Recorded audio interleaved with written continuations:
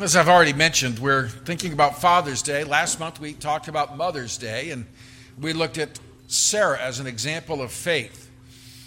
Today we're going to look at her partner Abraham as an example and a model of faith for us.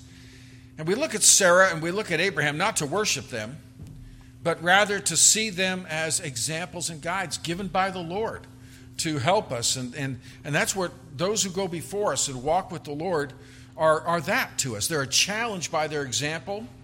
We can learn from their lessons.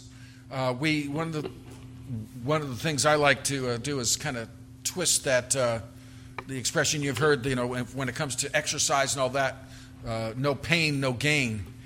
I kind of adapt that and say, your pain, my gain. In other words, how can I learn from the struggles you've gone through? Maybe the mistakes you've made. Not to criticize, because I'll make plenty on my own. But if I can learn from someone else's and not repeat what's already happened, how can I learn? We can look at Sarah and Abraham.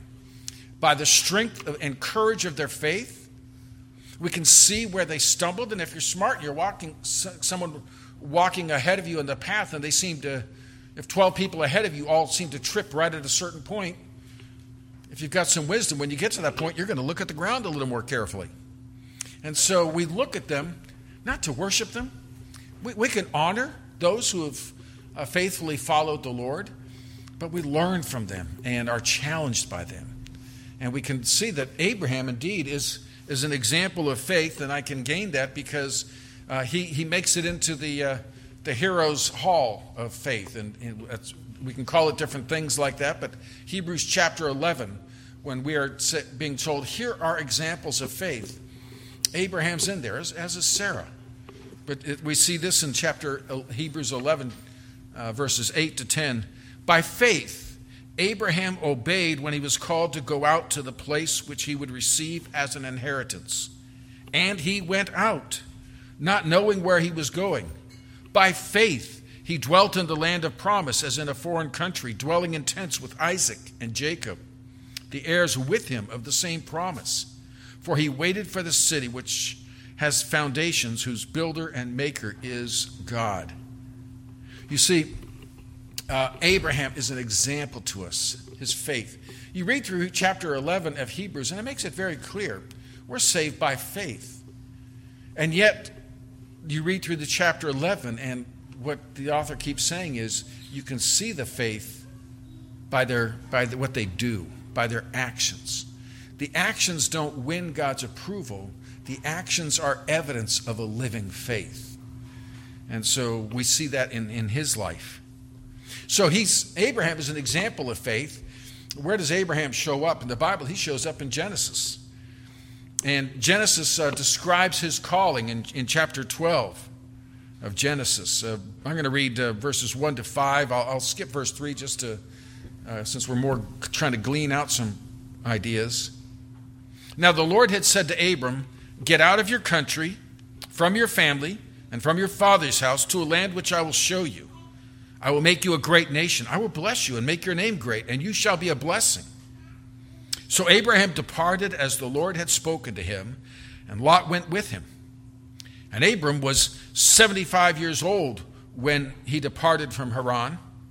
Then Abram took Sarai his wife, and Lot his brother's son, and all their possessions that they had gathered, and the people whom they had acquired in Haran, and they departed to go to the land of Canaan. And so they came to the land of Canaan. So there we see God calling him to leave home and family and go where God would lead him. Interestingly, apparently he didn't start off by saying, here's the map, here's the destination. Usually when we take a trip, that's a good idea, to know where you're going. In this case, it was simply know who you're following. Over in the book of Acts, we get a few more details. Stephen was the first Christian martyr. He died for his faith. And in Acts chapter 7, before he was killed by the mob, he kind of walked through an overview of the history of Israel. And in that, he talked about Abraham. So in Acts chapter 7, verses 2 through 5, we read this, filling in some more details. Stephen said, "Brethren and fathers, listen. The God of glory appeared to our father Abraham when he was in Mesopotamia, before he dwelt in Haran. And he said to him, get out of your country and from your relatives and come to a land that I will show you.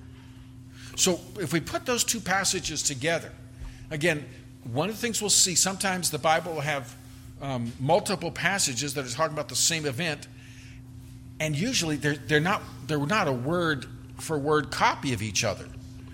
That doesn't mean there's a conflict. That's saying, Lord, thank you for multiple witnesses so we can get a fuller picture. You put those two stories, the two narratives together, and we see that Abram was called to leave his home, leave his relatives, and go where God would tell him. And Acts tells us that God actually appeared to Abraham. And if we read in other passages, we find that Abraham originally lived in a city named Ur, which was a great ancient city, prosperous city, but he was a city dweller. You know, he was not a tent dweller to begin with. And so he was called from the city of Ur when God appeared to him. Now, the book of Joshua, chapter 24, verse 2, gives us a little bit more information. Joshua 24, verse 2. Joshua said to all the people of Israel, thus says the Lord God of Israel, your fathers, including Terah, the father of Abraham, and the father of Nahor, dwelt on the other side of the river in old times, and they served other gods. That's helpful for us to understand. Abraham lived in the city of Ur. Actually, the two cities we see mentioned here, Ur and Haran, are both centers of moon worship, worshiping the moon god. But he lived not only in a pagan, idolatrous, polytheistic city. That's the family in which he was raised. He was raised in an idolatrous, polytheistic family. They were idolaters. So he's raised in an ungodly culture and an ungodly family. Now, by the way, some of this, that's an encouragement. Some of us may have been raised in a family that is multi-generational Christian. Fantastic. What a heritage. Don't sit on your laurels. Push ahead. Be grateful for the advance you got and push ahead. For some of us, we were not raised in a Christian home at all. We were raised without knowing Christ, and we came to faith later. Perhaps some of you have yet to come to faith, but here's an example of Abraham. We might say, well, he was a great man, but look at all the advantage. Well, he was raised in a pagan culture by pagan parents. And God, and by the way, some of the legends that come out is, well, he obviously was different. And that's why God chose him. Well, that's getting the horse ahead of the cart ahead of the horse. He wasn't different, so God chose him. God chose him and made him different. Now, the sentence almost sounds the same, but it's very different. God, in his grace, came into this pagan home and said to Abraham, follow me. And he enabled him to see and believe and follow. So Abraham, by grace, believed, and in believing, he left behind the false gods and religion he was raised in. He left behind the culture and city where he was raised. He even left the family that raised him. God called him to leave and follow, and he left and followed. Mostly. Because if you were looking carefully at some of the passages I've read, God told him, Abraham, in Genesis 12, we read, get out of your country, from your family, from your father's house, to a land that I will show you. But actually, if you read a few verses earlier in chapter 11, you see it didn't quite work that way. We're told that God was leading him to the place of Canaan, to the land of Canaan. That was the land of promise. He left Ur and got as far as Haran. On Wednesday night, we kind of showed some maps and all that. If you were looking at a Bible map, and in the olden days, you would be looking at a paper Bible, and in the back there were maps. Nowadays, you have to look at a different app to look at your map. But if you look at that, you see the region of what's modern day, or what we call Mesopotamia, modern day Iraq, and Iran's over there, where the two rivers, the Tigris and Euphrates, kind of meet. That's where Ur was. Haran is up in the region of Syria. So as he followed along what's called the Fertile Crescent, he got about halfway there and stopped. And we see that explained in Genesis chapter 11, verses 31 and 32. In Genesis 11, 31 and 32, we read, Terah took his son Abram and his grandson Lot, the son of Haran, and his daughter-in-law Sarai, his son Abram's wife, and they went out with them from Ur of the Chaldeans to go to the land of Canaan. And they came to Haran and dwelt there. And so the days of Terah were 205 years, and Terah died in Haran. God appeared to and spoke to Abram and said, leave your family, leave your father's house, leave your home, and go where I'm showing you, the land of Canaan. But notice this says, Terah led the family up to Haran. So somehow Abraham expressed, God's calling me to leave, and Terah said, well, let's go. But notice he didn't leave his father's house. His father's house went with him. And so as a result of that, they went as far as Haran. Again, Ur was a center of moon worship, and so was Haran. So he kind of just changed locations, but he went to another city that was a moon worshiping city. And that's where they stayed as long as Terah was alive. So Abram's obedience was partial. And because of that, he ended up not going straight to the promised land that God was guiding him to, but he ended up parking in Haran until his father died, and now he was independent and could go back to following the Lord. So it was a partial obedience. It kind of reminds me, and you almost imagine, are the angels and God maybe saying, come on, let's move here. Have you ever heard the sound of irritation in the voice of your GPS? Recalculating. And so, take the next U-turn. I'm trying, recalculating, You can almost hear the angels there. Come on, Abraham, recalculating. You're not supposed to park in Haran. And so we're not told the details here except this. He didn't fully obey. He went with and under his father. So he didn't leave his father's household. He stayed in it. And they moved and parked in Haran. And this is one of those things where the scripture doesn't tell us, but we wonder, what opportunities did he miss through his partial obedience? He wasn't where God wanted him to be, where God is calling him to be. And he wasn't who God called him. He said, Abraham, you get out. Bring your wife, but you separate from them. But he did trust. He did follow, because he didn't completely trust the Lord and didn't completely follow. And that continued to be a struggle to Abraham. So, but here's what I want us to know. Here's Abraham, a great man of faith. He's honored for leaving, even though it was kind of a little stumbling as he went. Now I don't want you to take that as a license. See, God calls me to something. His word commands me to do something. As long as I partially obey, God's satisfied. Well, God isn't satisfied. And you won't be satisfied. But we see God's grace and compassion. Abraham, great hero of the faith, he was imperfect. And he didn't get off to a very great start. Some of you, again, weren't raised in a Christian home, came to know the Lord later, and you look back and say, well, that was kind of a rough start. There was some stop and starts along the way. In fact, that would probably be true of every believer. In our beginning steps, it's imperfect. But we see God is God of compassion. I love Psalm 103. He knows our frame. He knows that we are but dust. He knows what he's dealing with. But he still is a God of compassion. Why did God make him leave Ur, Mesopotamia? Why did God make him even do that? Well, for one reason, God had a land for him. God was taking him to a different place.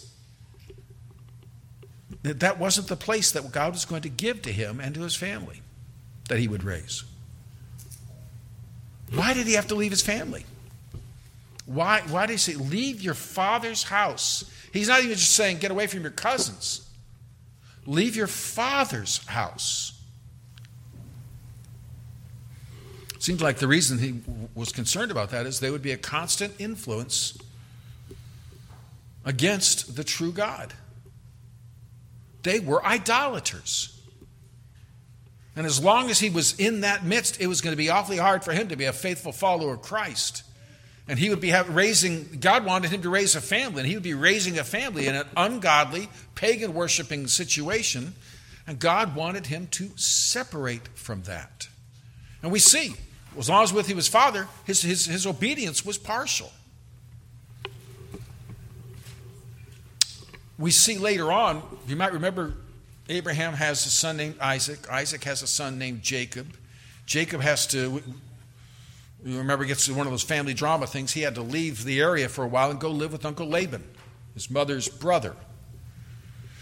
Won't go through the whole story there, but remember when they come back, there's a little problem. His beloved wife it brings some packages from home, and it's not her favorite sausage. It's household gods. Where'd they come from?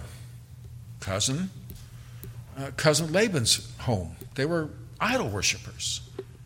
Well, if a short stay there and leads to that,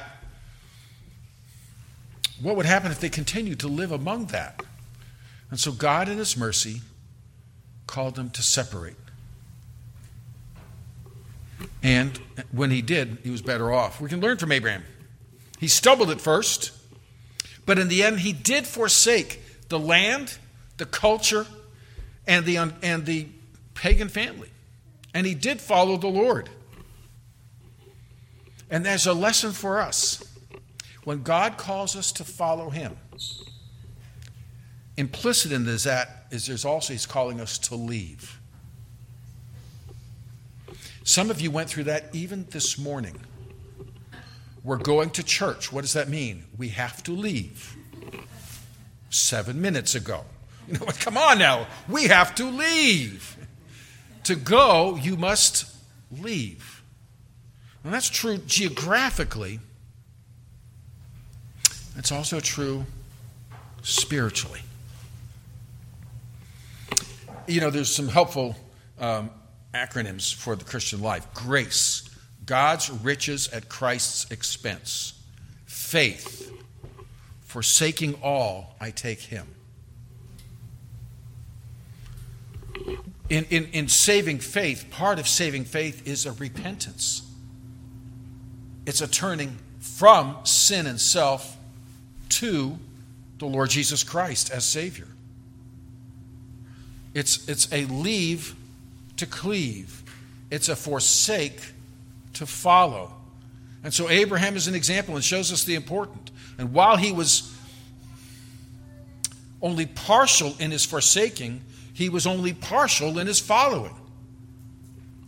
And tragically, in his case, it took the death of his father before he would truly forsake.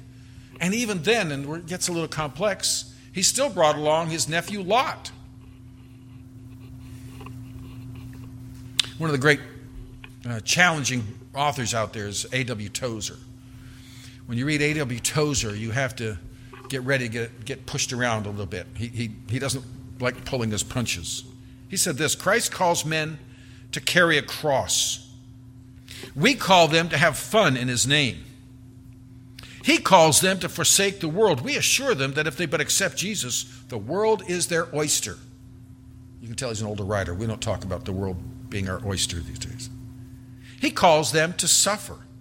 We call them to enjoy all the comforts of modern civilization can afford. He calls them to holiness.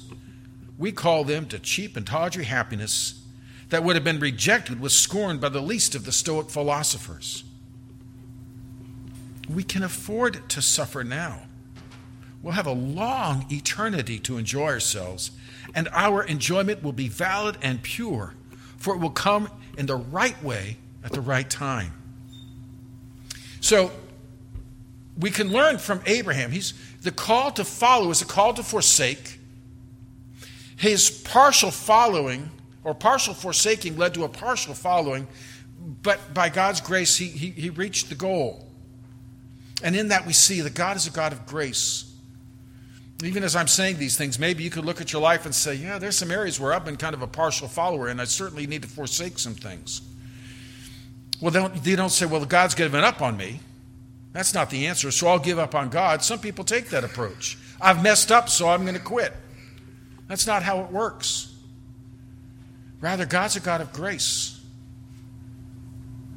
And he would pick us up and help us get to the finish line. Have you ever seen some of these races where there's a good example of real sportsmanship where someone collapses, and it's a most moving thing where someone comes along and puts an arm on them and helps them over the race. I remember a great athletic event when I was in middle school, junior high we called it. We had a foot race, and I remember one of the guys I knew he was one of our star runners, and he was running, and we were right there. He was putting it all out, and he was coming ahead, and he was going to win. And all of a sudden, I was following his head, in among the runners, and all of a sudden, it disappeared. He pushed so hard, he just collapsed. And then he got up, and he went on to the end, to the applause of at least our school. But there was something heroic in the fact he didn't let that stumble stop him. If the things we've been saying today call to mind a stumbling in your life, don't let it say, therefore quit. That's the enemy telling you that. The Holy Spirit's saying, get up and get back on the course, like Abraham did. So we see Abraham as an example in that way, in how he forsook and followed. And the second thing to notice, he trusted in trusting God, he could follow captives and forsake treasure. That's an odd point. Now here I have to confess, I had a different outline for this morning's message. And then we had our pre-study time on Wednesday night. And points were brought out I hadn't even considered. And if you look at the outline that's in the bulletin, there are 3 nice points, and they all start out trusting God. And it's really good.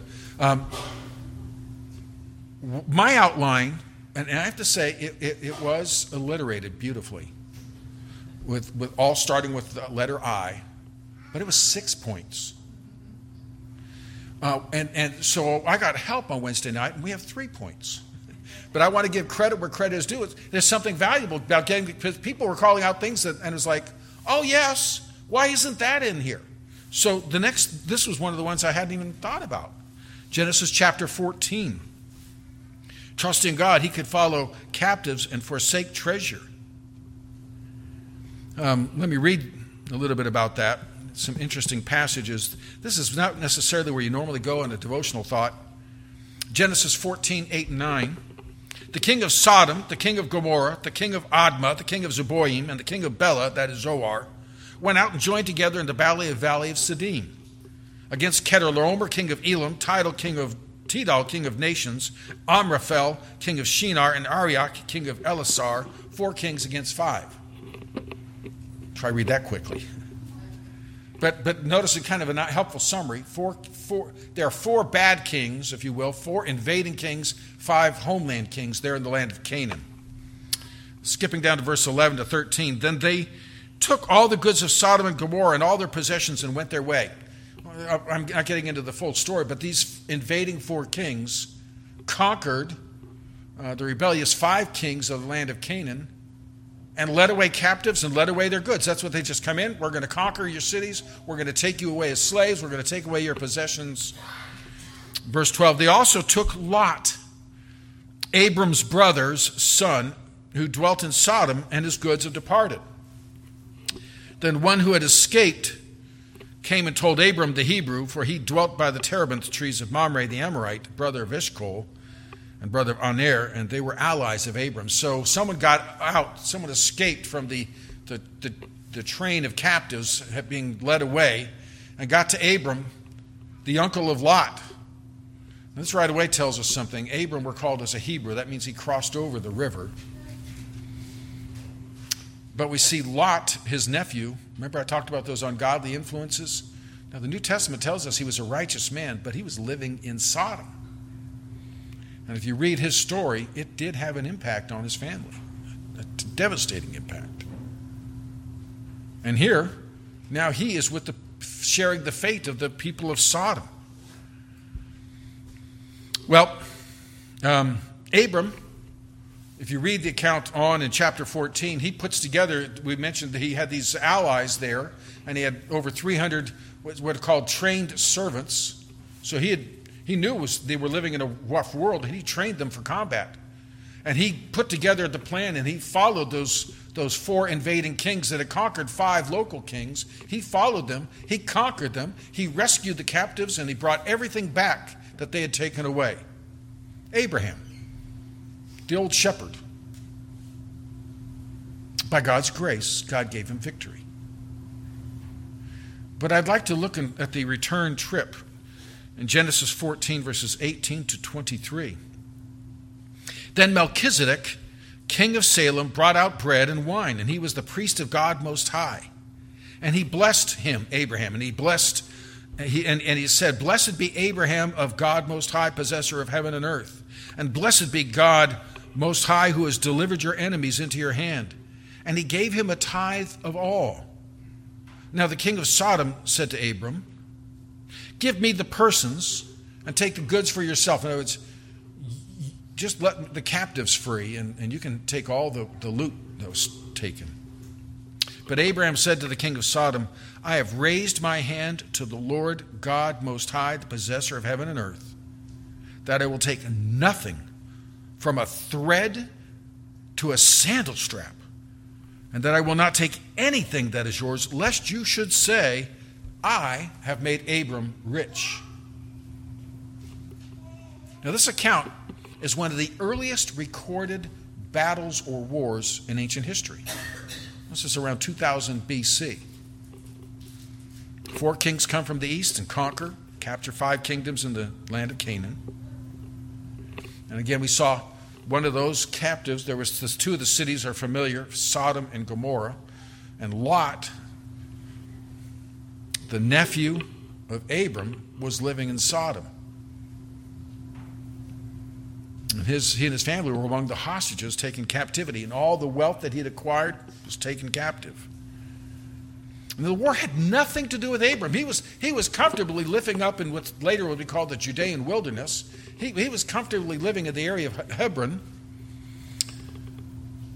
but he was drawn into it for the sake of and he would have not been involved except there was Lot, his nephew.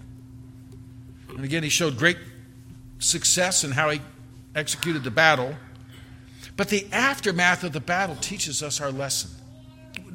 Well, there's lessons in all of it, but on his return with the captives and the loot, he's met by a priest king named Melchizedek. You could translate that king of righteousness. Tzedek is righteousness. Melech is the word for king. He was the king of righteousness. And we're told he's the king of Salem. You know the word shalom. He was the king of peace.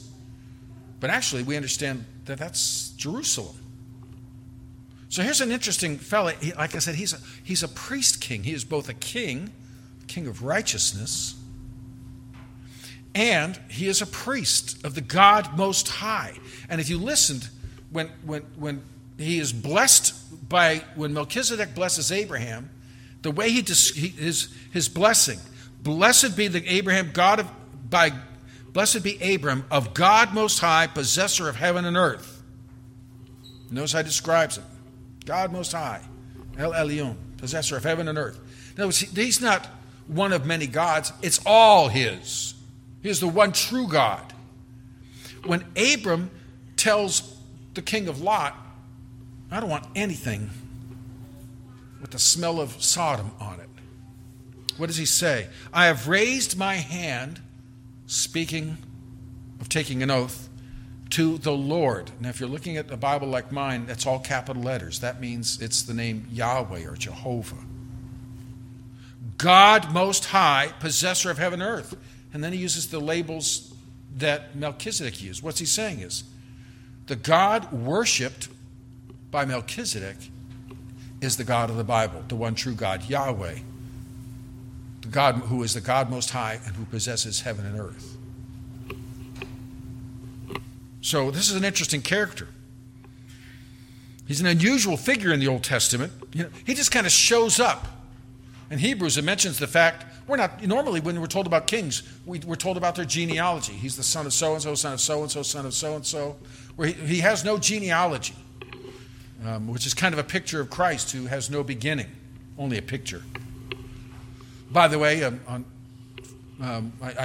passing, when we talk about Melchizedek having no genealogy, can you think of anyone else who, in the Bible, who has no parents? Right, Joshua, the son of Nun.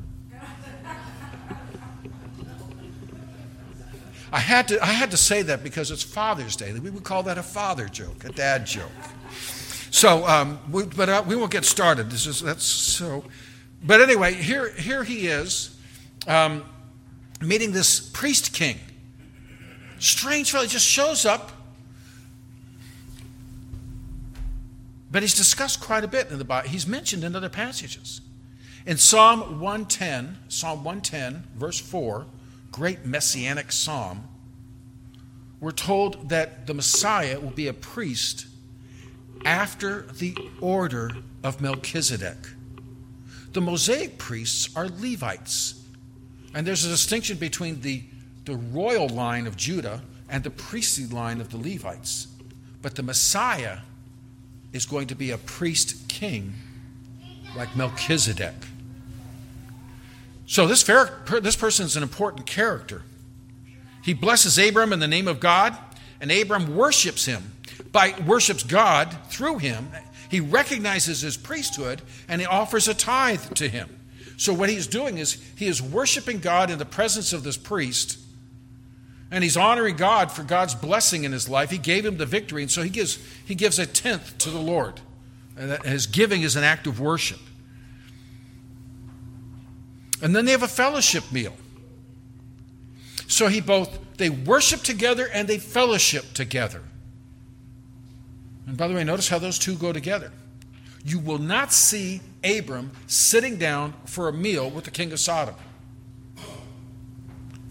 Think of the 23rd Psalm. The Lord is my shepherd, and he guides, he leads. And then in the last part of the Psalm, it moves from the sheep flock and the fold to the household hospitality. You prepare a table before me. You anoint my head with oil. And so here we see those that worship and communion over fellowship and a meal go together. And so he fellowships with Melchizedek. He worships with and through Melchizedek. Then the king of Sodom comes along, and he says to Abram, just let go of the captives. You can take all the treasures that were taken from my kingdom. It's all yours. That's the least we can do.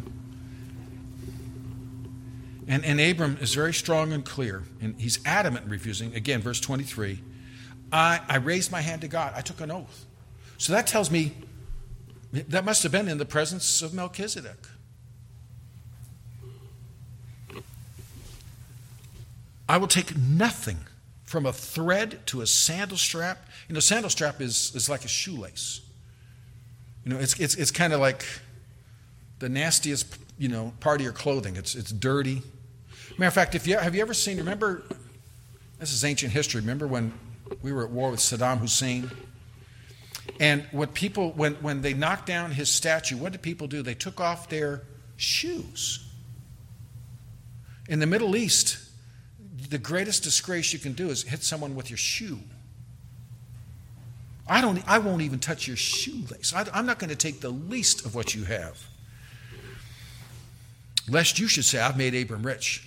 I don't want to be associated with you. With Melchizedek, he was glad to sit down and share a meal together and to worship. It must have been such an encouragement. After all the idolatry and paganism that had been a part of his life, to sit down with a fellow believer and worship the God Most High. It must have been the sweetest of meals. Because haven't you noticed that sometimes when we follow Christ, you can be lonely. In your workplace or in those around you, you can sometimes in our families, we can feel lonely. There's a dividing wall. And how sweet. And that's one of the benefits of church. And like these fellowship times that we're having on these Wednesday evenings, you see there's good precedent for it. Believers fellowship together. And so he was delighted to have communed with, fellowship with, worshiped with Melchizedek, king of Sodom. He wants nothing to do with him. So you notice something. Abram is learning the principle of separation. He's separated from the idolatry of Ur. He separates from the immorality and idolatry of Sodom. By the way, the word holy means set apart. Holy. That's basically what the word means. Set apart, separate from. Most of our homes have something like that.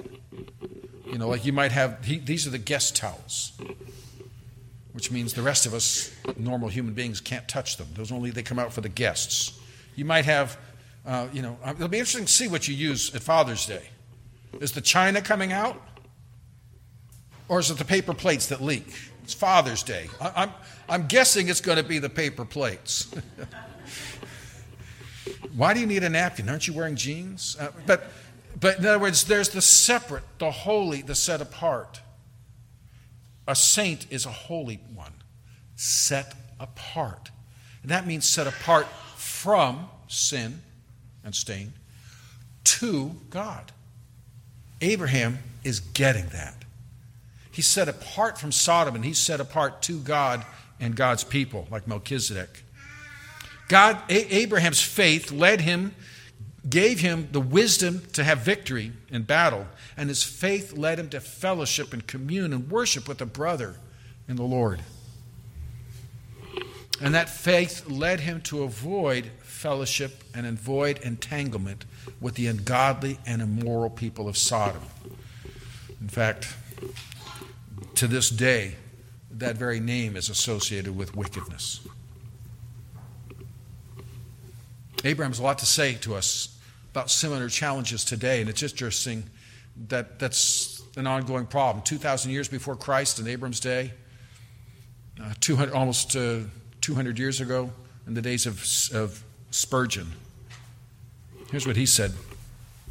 Do not go where Jesus is not present, and if distinctly you are obliged to say, I've heard sermon after sermon, almost without mention of his name. I've gone for months together. I've not had a sweet thought of heavenly fellowship assisting our service. Then don't go there again. He's talking about people that go to church, and they walk out and say, I heard nothing of Christ.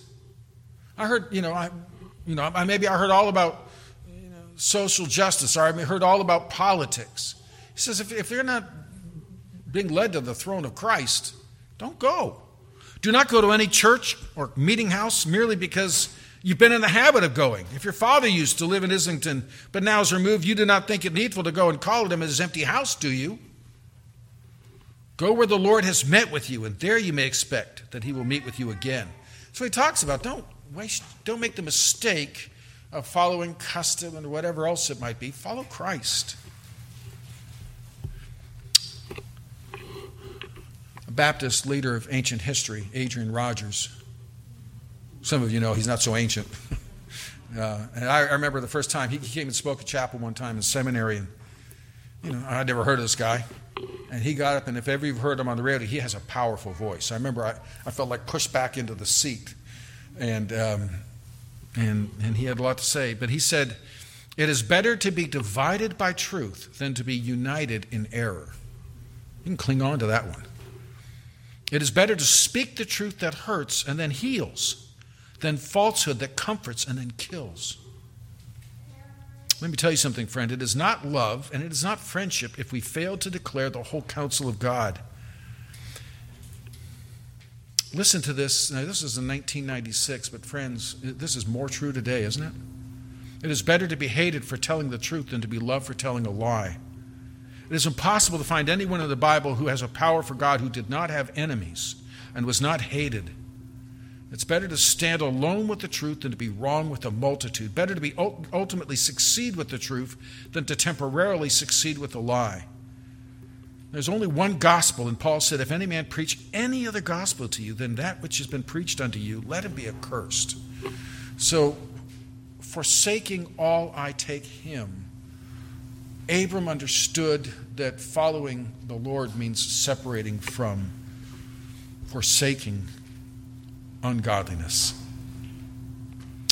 Martin Lloyd-Jones said to have fellowship with men who deny the truth is to deny the truth by implying that the truth does not matter.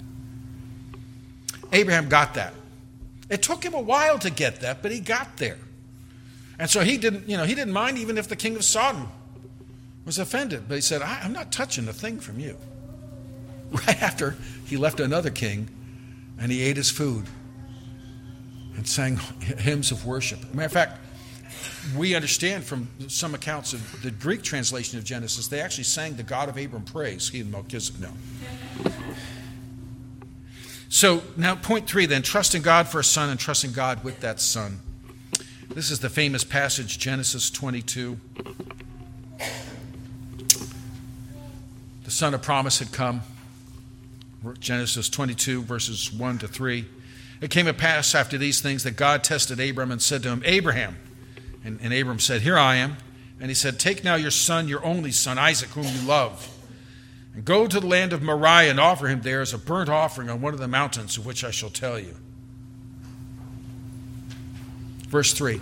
So Abraham rose early in the morning and saddled his donkey. That's a powerful statement in verse 3. And notice how God drives home the point. Isaac, your only son, the son you love. That's who I mean. And he's driving home. I know it's going to cost you. Take him and offer him as a burnt offering. Making very clear. You're not just going to, give him into the Lord's service. You're going to kill him, burn him on an altar like you do the lambs all the time.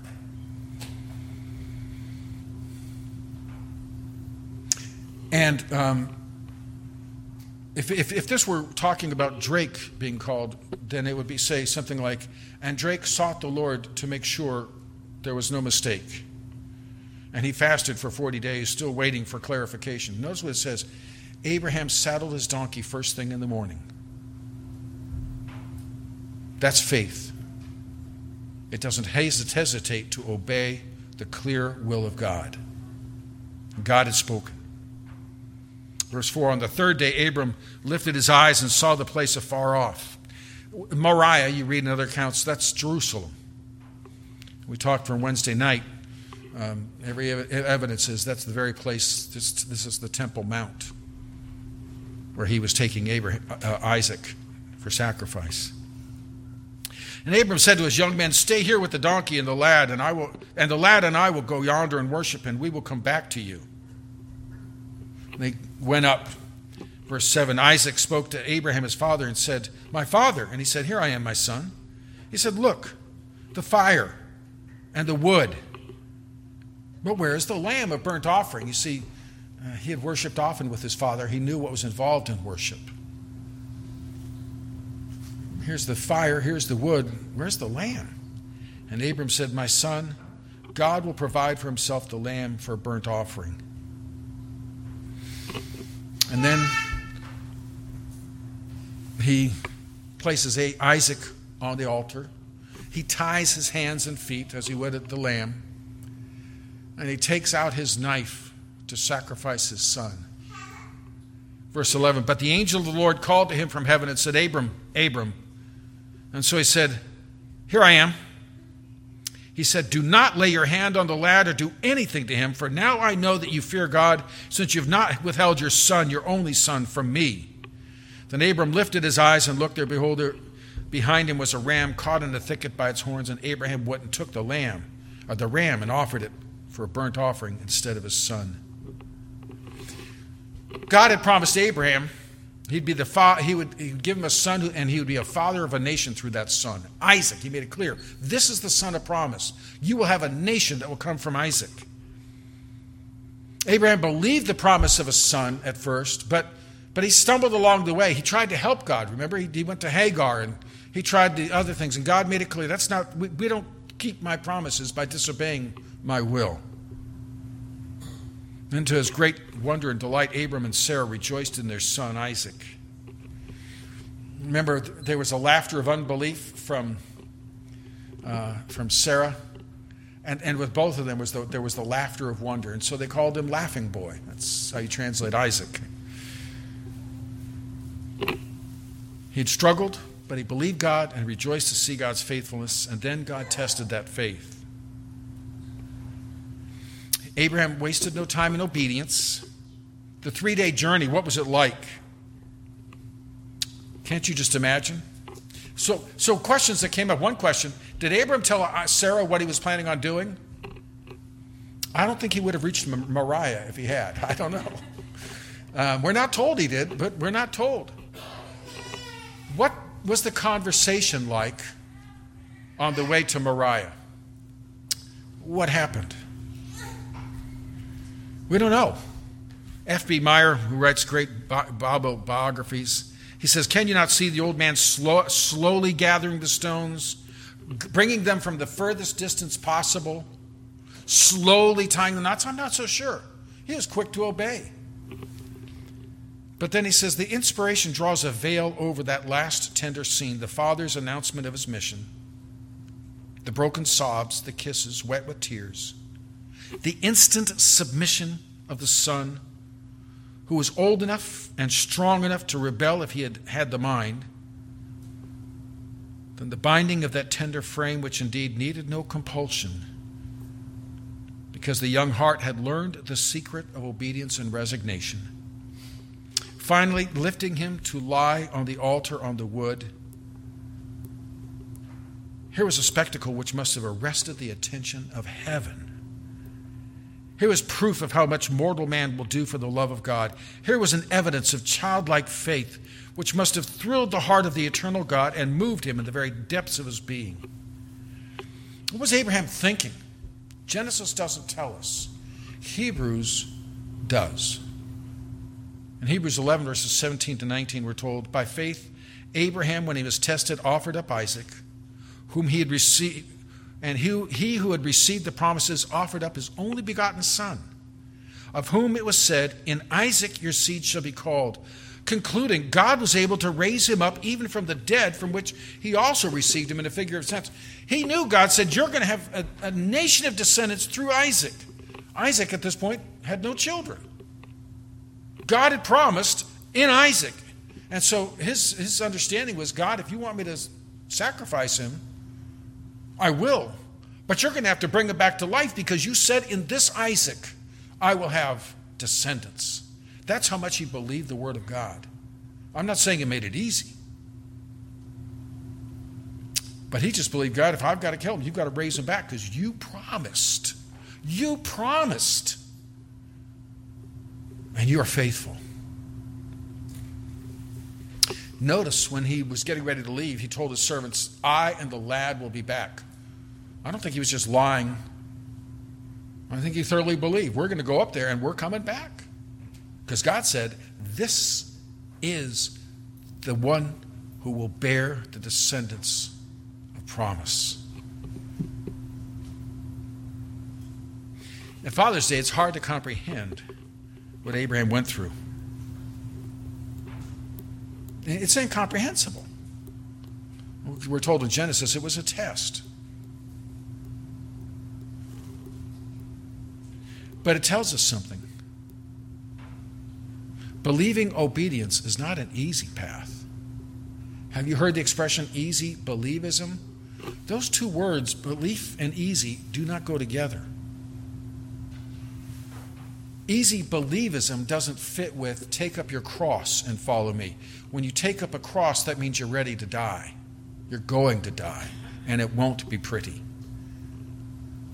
Faith doesn't mean an easy path. And have you heard that? Oh, you just believe in God because it makes your path easier. No. Tell that to Abraham. Faith is not the path of ease. Faith is the path of trust and obedience. Martin Luther one time was with his family and they read Genesis 22 together, and he made this remark. He said to his wife, Katie, I do not believe it. God would not have treated his son like that. But Katie said, he did. And when we come to this passage, we're struck by the fact that he was willing to offer his son to the Lord because of his love for him. He was willing to offer, but didn't have to. Our Father did offer his son for us because of his love for us. Romans 8:32 says, he who did not spare his own son, but delivered him up for us all, how shall he not with him also freely give us all things? So as we come to think about Abraham, we're reminded of the importance of forsaking all, I take him. We have to forsake and follow in faith. We're reminded of the realizing that when we're faithfully following, that will affect with whom we worship, with whom we fellowship, and from whom we keep our distance. That's part of faith. And faith means complete obedience, implicit obedience to God's word, and trusting God that he will just as completely and implicitly keep his promises. But this awful passage of offering his son, what a challenge to the heart. But at the same time, what it shows us of the heart of our Father and of his Son, who went to that same mountain, and just a little bit across the street, he gave his life for us. God gave his son and didn't keep him back. And if you have yet to believe in the Lord Jesus Christ, hear the love of a Father. And he calls you to trust in his Savior, his Son, that he gives you. For those of us who know him as Savior, may we be challenged by the example. May we thank God for those who have been a fatherly influence in our lives. I was not raised in a Christian home,